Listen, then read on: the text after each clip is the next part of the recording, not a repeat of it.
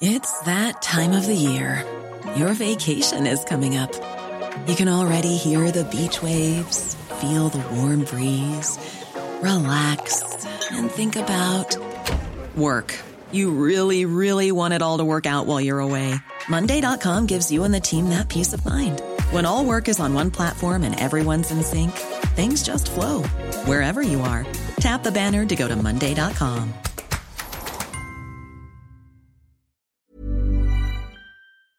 From Barangaroo Studios, this is the COB, brought to you by eToro. Invest in ASX shares with $0 commission.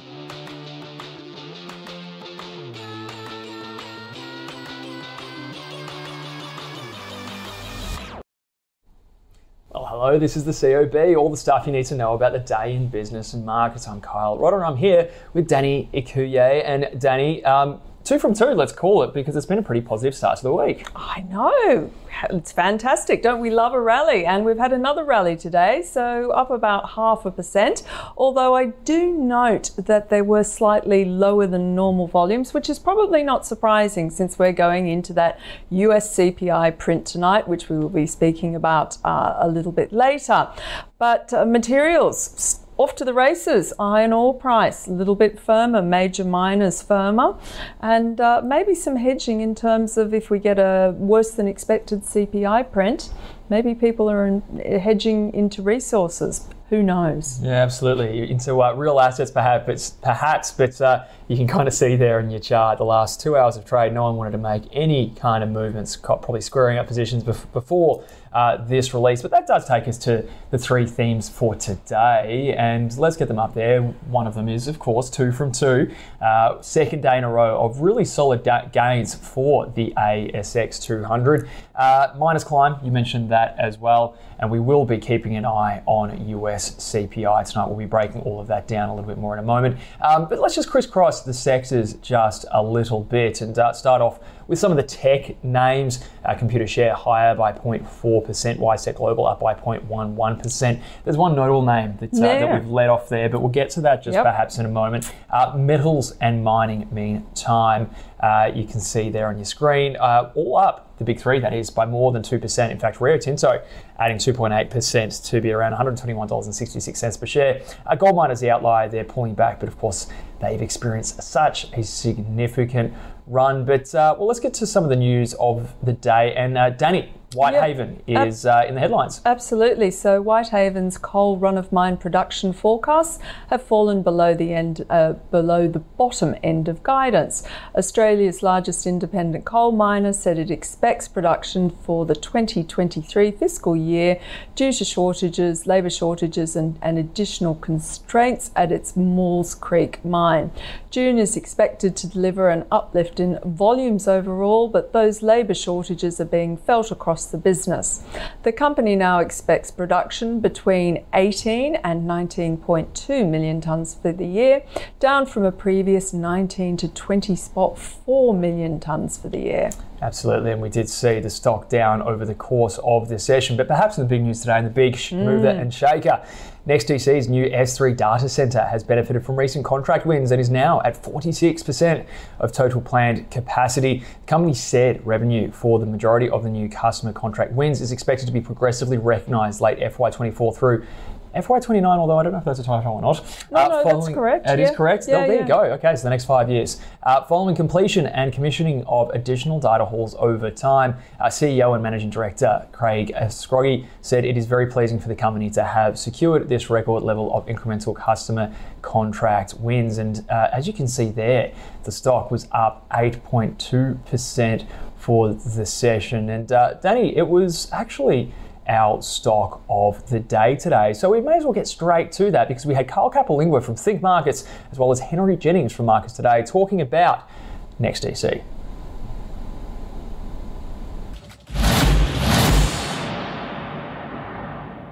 paying. So yes, there's great growth. Then we move to the stage, well, what are you paying for that growth? And it is substantial. Candle isn't looking great. I reckon you can trim some here. It's not an all-out sell because otherwise the trends are pretty good. Short-term trend is up, long-term trend is up. The candles, price action, all fine. But I like to take some off the table when we get a big pop-up like this, especially when we're hitting those big supply levels. So trim for me, Andrew, is typically 1/3 of the existing position. 1/3. The stock has recovered really, really well off its lows around $9. And it is going pretty well today, up 9% today. But I would be with Carl taking some profits here. There is this sort of short squeeze, I suspect, happening today. Good numbers though, good utilisation, so that's important. But I think it's recovered in line with tech stocks, in line with the market. But I think from here it gets harder. So I'd be looking to semi-sell or trim, or at least take some profits here. 12.15, 12.20 looks to be a good place to take some money off the table.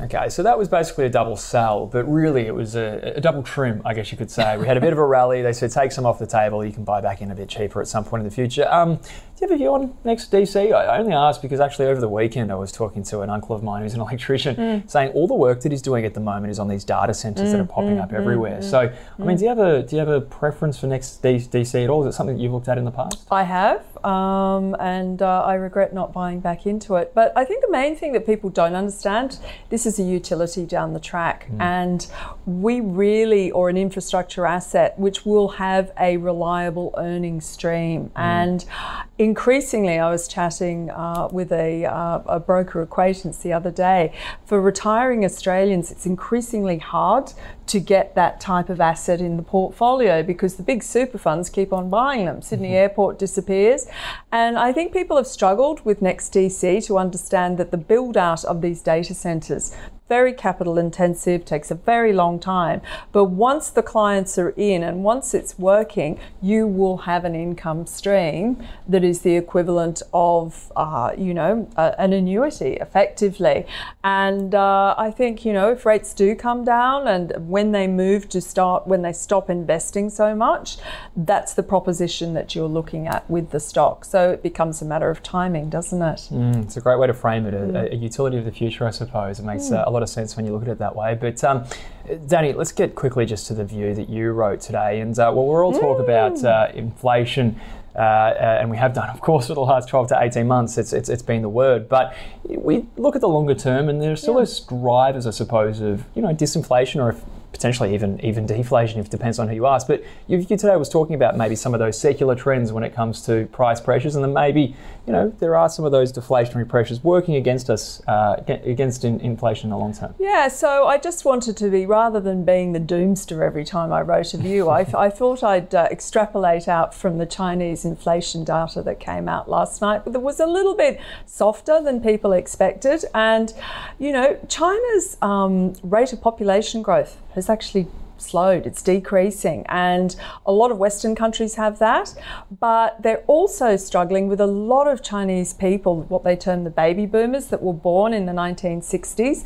They are all now retiring because China has one of the lowest rates in terms of ages of retirement. And when you look at the secular disinflation, deflationary forces in our economies, aging populations or tailwinds from demographics is very, very large. Japan is always used as an example. You can even look at places like Italy. And also you've got the impacts of basically AI and ongoing growth in how technology is going to displace us. So what I just proposed in this piece was, yes, there's a lot of talk about inflation being embedded with onshoring, friendshoring, all of that. But the secular trends that were in place, including huge amounts of debt is very deflationary for economies. Those forces haven't gone away, and I just put forward the proposition that, markets would be caught off guard if inflation came down more quickly than what is being expected at the moment. Absolutely. It's always good to put things into its longer term picture, especially when it comes to, I guess all the noise that we like to generate anyway when it comes to CPI figures and the like. But let's move on, and we'll start with that CPI discussion because we have Mark Gardner from Macro Capital joining us at the desk, as he always does on a Wednesday afternoon. Mark, great to have your company. Good afternoon. We're looking at the COB Australia 200 chart, COB 200 chart just before. I would imagine the ASX 200 would have looked awfully similar. Not much action in the back end of today. Squaring things up, a bit of positioning, I suppose preparation, for this big inflation figure. I think a lot of that was probably done last Thursday. And we obviously had a fairly risk-off session on Thursday. And I think that while I was surprised about the bounce on the Tuesday morning, it didn't necessarily surprise me. Obviously, because it was one of those sessions where we had, payrolls was released without my market being open for the first time. So yeah, and further to Danielle's point about demographics. I mean, we've got the largest amount of baby boomers hitting retirement age in the US at the moment as well. So those record low unemployment rates that are going on at the moment, I mean, there is a fair chance that a lot of that is it's not necessarily traditional record low unemployment. I think you're probably seeing really high skilled workers leaving or retiring. A lot of those tech layoffs have involved redundancies as well, which don't really count towards the numbers. And if you think about those people that are retiring, obviously they're very experienced, very skilled. You might see a situation where you're probably having two lower skilled workers, but replacing, a more experienced worker as well. So that demographic skew will, I think we'll have a decreasing workforce in the US until basically the millennials start to have kids. So that's a fairly huge shift overall. The US is in an okay position. China and Europe are in a really horrible position in regards to that. And to your point, Japan obviously had decades of deflation, and that was on the back of that, that aging population. So, yeah, I think we're probably going to have stubborn inflation for the time being, and we'll likely see that second wave you've seen strength in the services PMI numbers and things like that. So I've seen a lot of, or I've read a lot of analyst research sort of dismissing this CPI a little bit and saying this will probably be about as low as it'll probably trough here, and we'll see the services PMI start to come through and push inflation up, not wildly. The goods inflation is always much stronger than the wage inflation, and they always are in a second wave, usually historically. So but that's where that stubbornness that I think central bankers are talking about is that they know that historically that second wave does come with the wage inflation. Obviously, things get more expensive, then you finally get up the courage to ask your boss for a pay rise because your rent's gone up and etc. So, and then that it starts to come back through. But with in regards to, I mean, we've been looking at the economic numbers from your Bureau of Labour Statistics, etc. But there's a lot of read through in in what these US earnings data that's coming up starting Friday with the banks. I think profit margins are extraordinarily highly correlated to hiring intentions, and I think because we've had such a muddy picture with that demographic shift, and obviously prices paid for services and input goods and things, I think we'll have a situation where the earnings data will actually be almost some of the best. It'll give us some clarity on the economic numbers because it's there's so many structural lags in a lot of these numbers at the moment, and which need to be sort of ironed out. And I think compression in profit margins. I think in the last 18 months we've seen OECD countries, large caps have dropped about $1 trillion in cash. So from about 13 to 12 trillion. So cash balances, liquidity, availability of cash and things like that will actually be really good lead indicators and give a little bit more clarity on what's actually going on in the real economy. So let's not, there's no point in second guessing what's going to happen tonight because, some of the traders are in there. Apparently there's quite a lot of shorts out there at the moment in the US market. And, it could swing any way tonight, and it could also swing any way on, Thursday, because typically that's what it does. If we're going to look through, what would it take for you to change your positioning in your portfolios out of this number, and maybe as the US earnings start to come through? Like I said, I think I'd be looking at a lot of those numbers, like the earnings numbers rather than the CPI, they're expecting quite a big drop tonight. Institutional shorts in the S&P are at their highest level since 2011 as well. Market finds it very difficult to go down when everyone's expecting it to go down. So if anything, I'd be expecting a short squeeze, to be brutally honest. Interesting thing about the US market at the moment is about just over 90% of the gains in the US indices this year is to do with 7 stocks basically, and it's really disguising the broader weakness. We don't get those big names in the US until the 27th and 28th, so you're going to have a situation where we're likely to see a good 350 odd companies in the S&P 500 report poorly leading into that, and then that may turn the investor sentiment sour even before we get there. And those companies, some of them have rallied 90%, and since the start of the year. And you've got to remember that Apple, Amazon, Microsoft, they're all very cyclical companies. They've all announced layoffs. And Nvidia, it's complete antithesis, isn't it, to what you're seeing with Samsung Electronic and TSMC. It's off on its own AI bandwagon, isn't it? Yeah, and Taiwan Semiconductors has made major cuts, and I think that out of those big companies like Goldman Sachs, Microsoft, Disney, across all sectors, there's been anywhere between 6 to 13% reduction in workforces, which hasn't really come through into the numbers at the moment. Which is when I was reading into it, I think it's more to do with the fact that they initially offered out redundancy packages to people who wanted to volunteer to go. So those numbers those job cuts might sort of start to filter through over the next couple of months.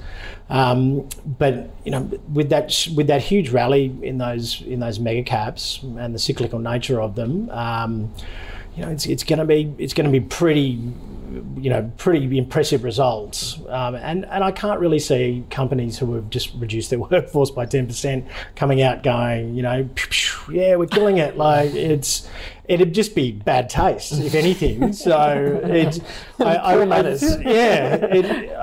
really, and Tesla's dropped their prices about, I think 5 times this year. And we're only in April. So, and that's across all their models. I dare say, Microsoft will see the reduction in workforce. Their main, apart from the cloud services, their main income is Office and things like that. So, reduction in licenses, etc.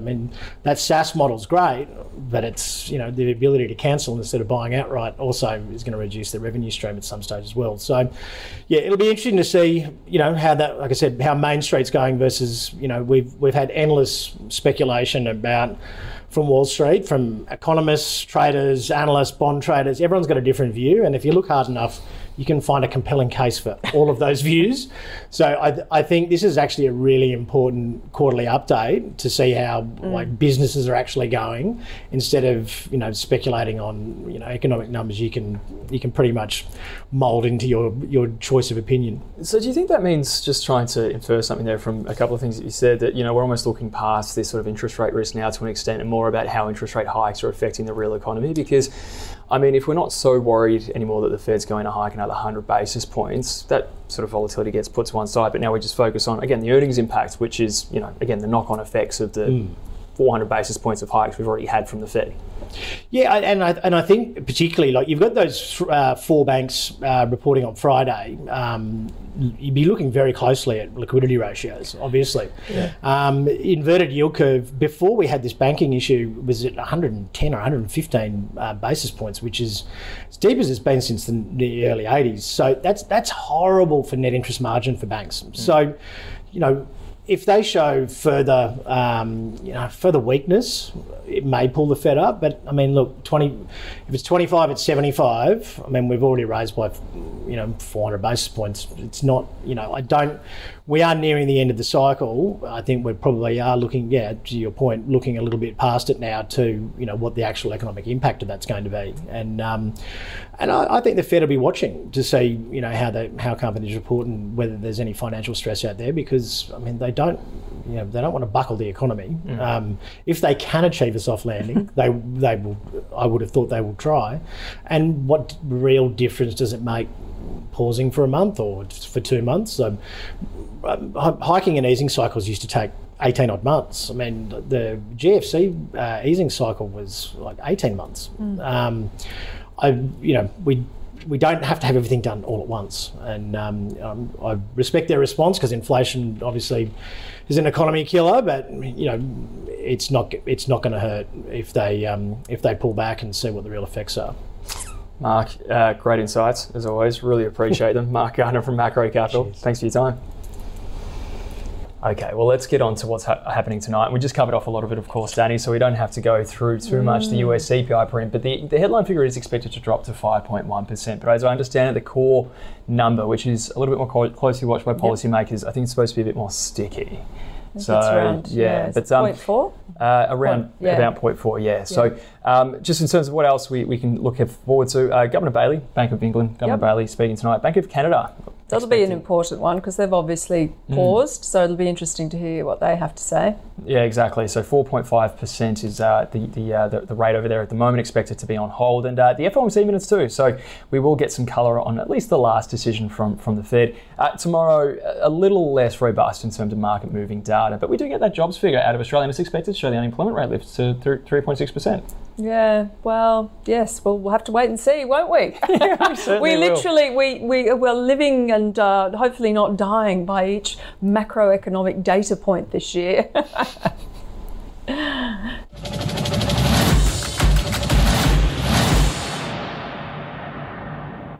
Okay, well, let's just take a look at the leaders and laggards. Now, starting with the leaders, and I would dare say the next DC will be somewhere at the top, and there is 8.2%.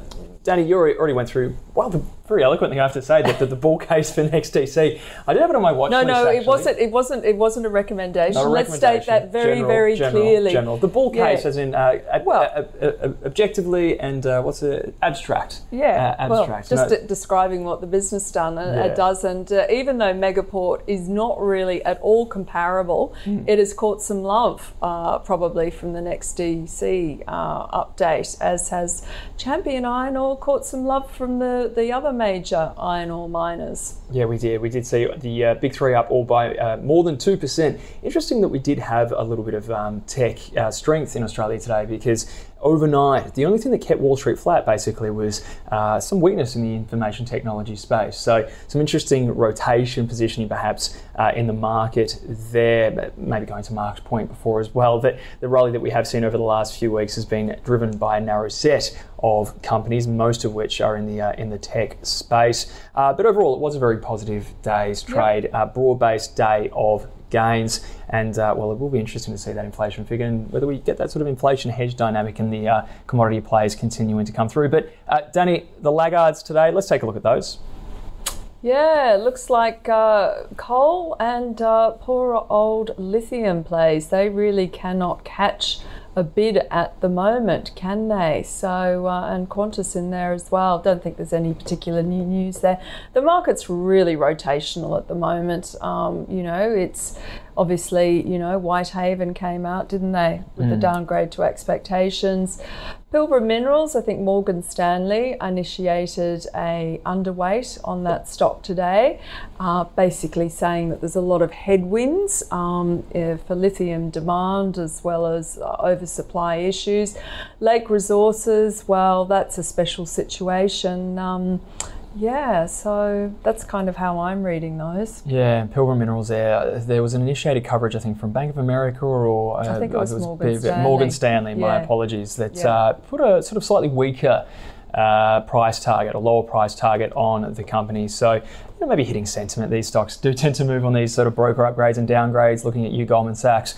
But let's shift on from that. Look at some of the small caps now, and we always learn a few different names when these pop up, of course, when it comes to the small caps. But I'm glad my favourite stock, Jervois Global, that's not how I think it's pronounced, but I just like to say it, up again 20% today. I don't know who's in that, of course. But let's move on to the laggards in the small cap area too. And I don't know, Danny, anything that jumps out to you there? Anything you got in your portfolio that you've just made 20% on? No, I have to say there are names that are escaping me. Poor old Legacy Iron Ore, it's down almost 18% today to 1 cent. There you go. So, yeah.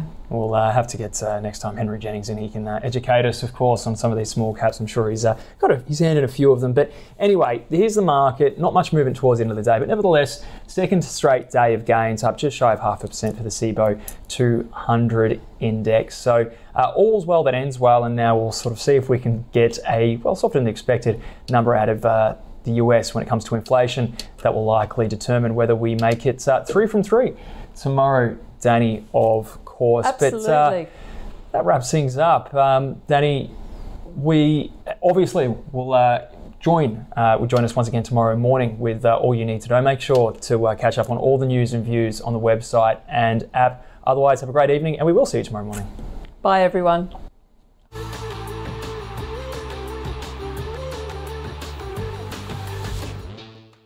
The COB is brought to you by eToro. Invest in ASX shares with $0 commission.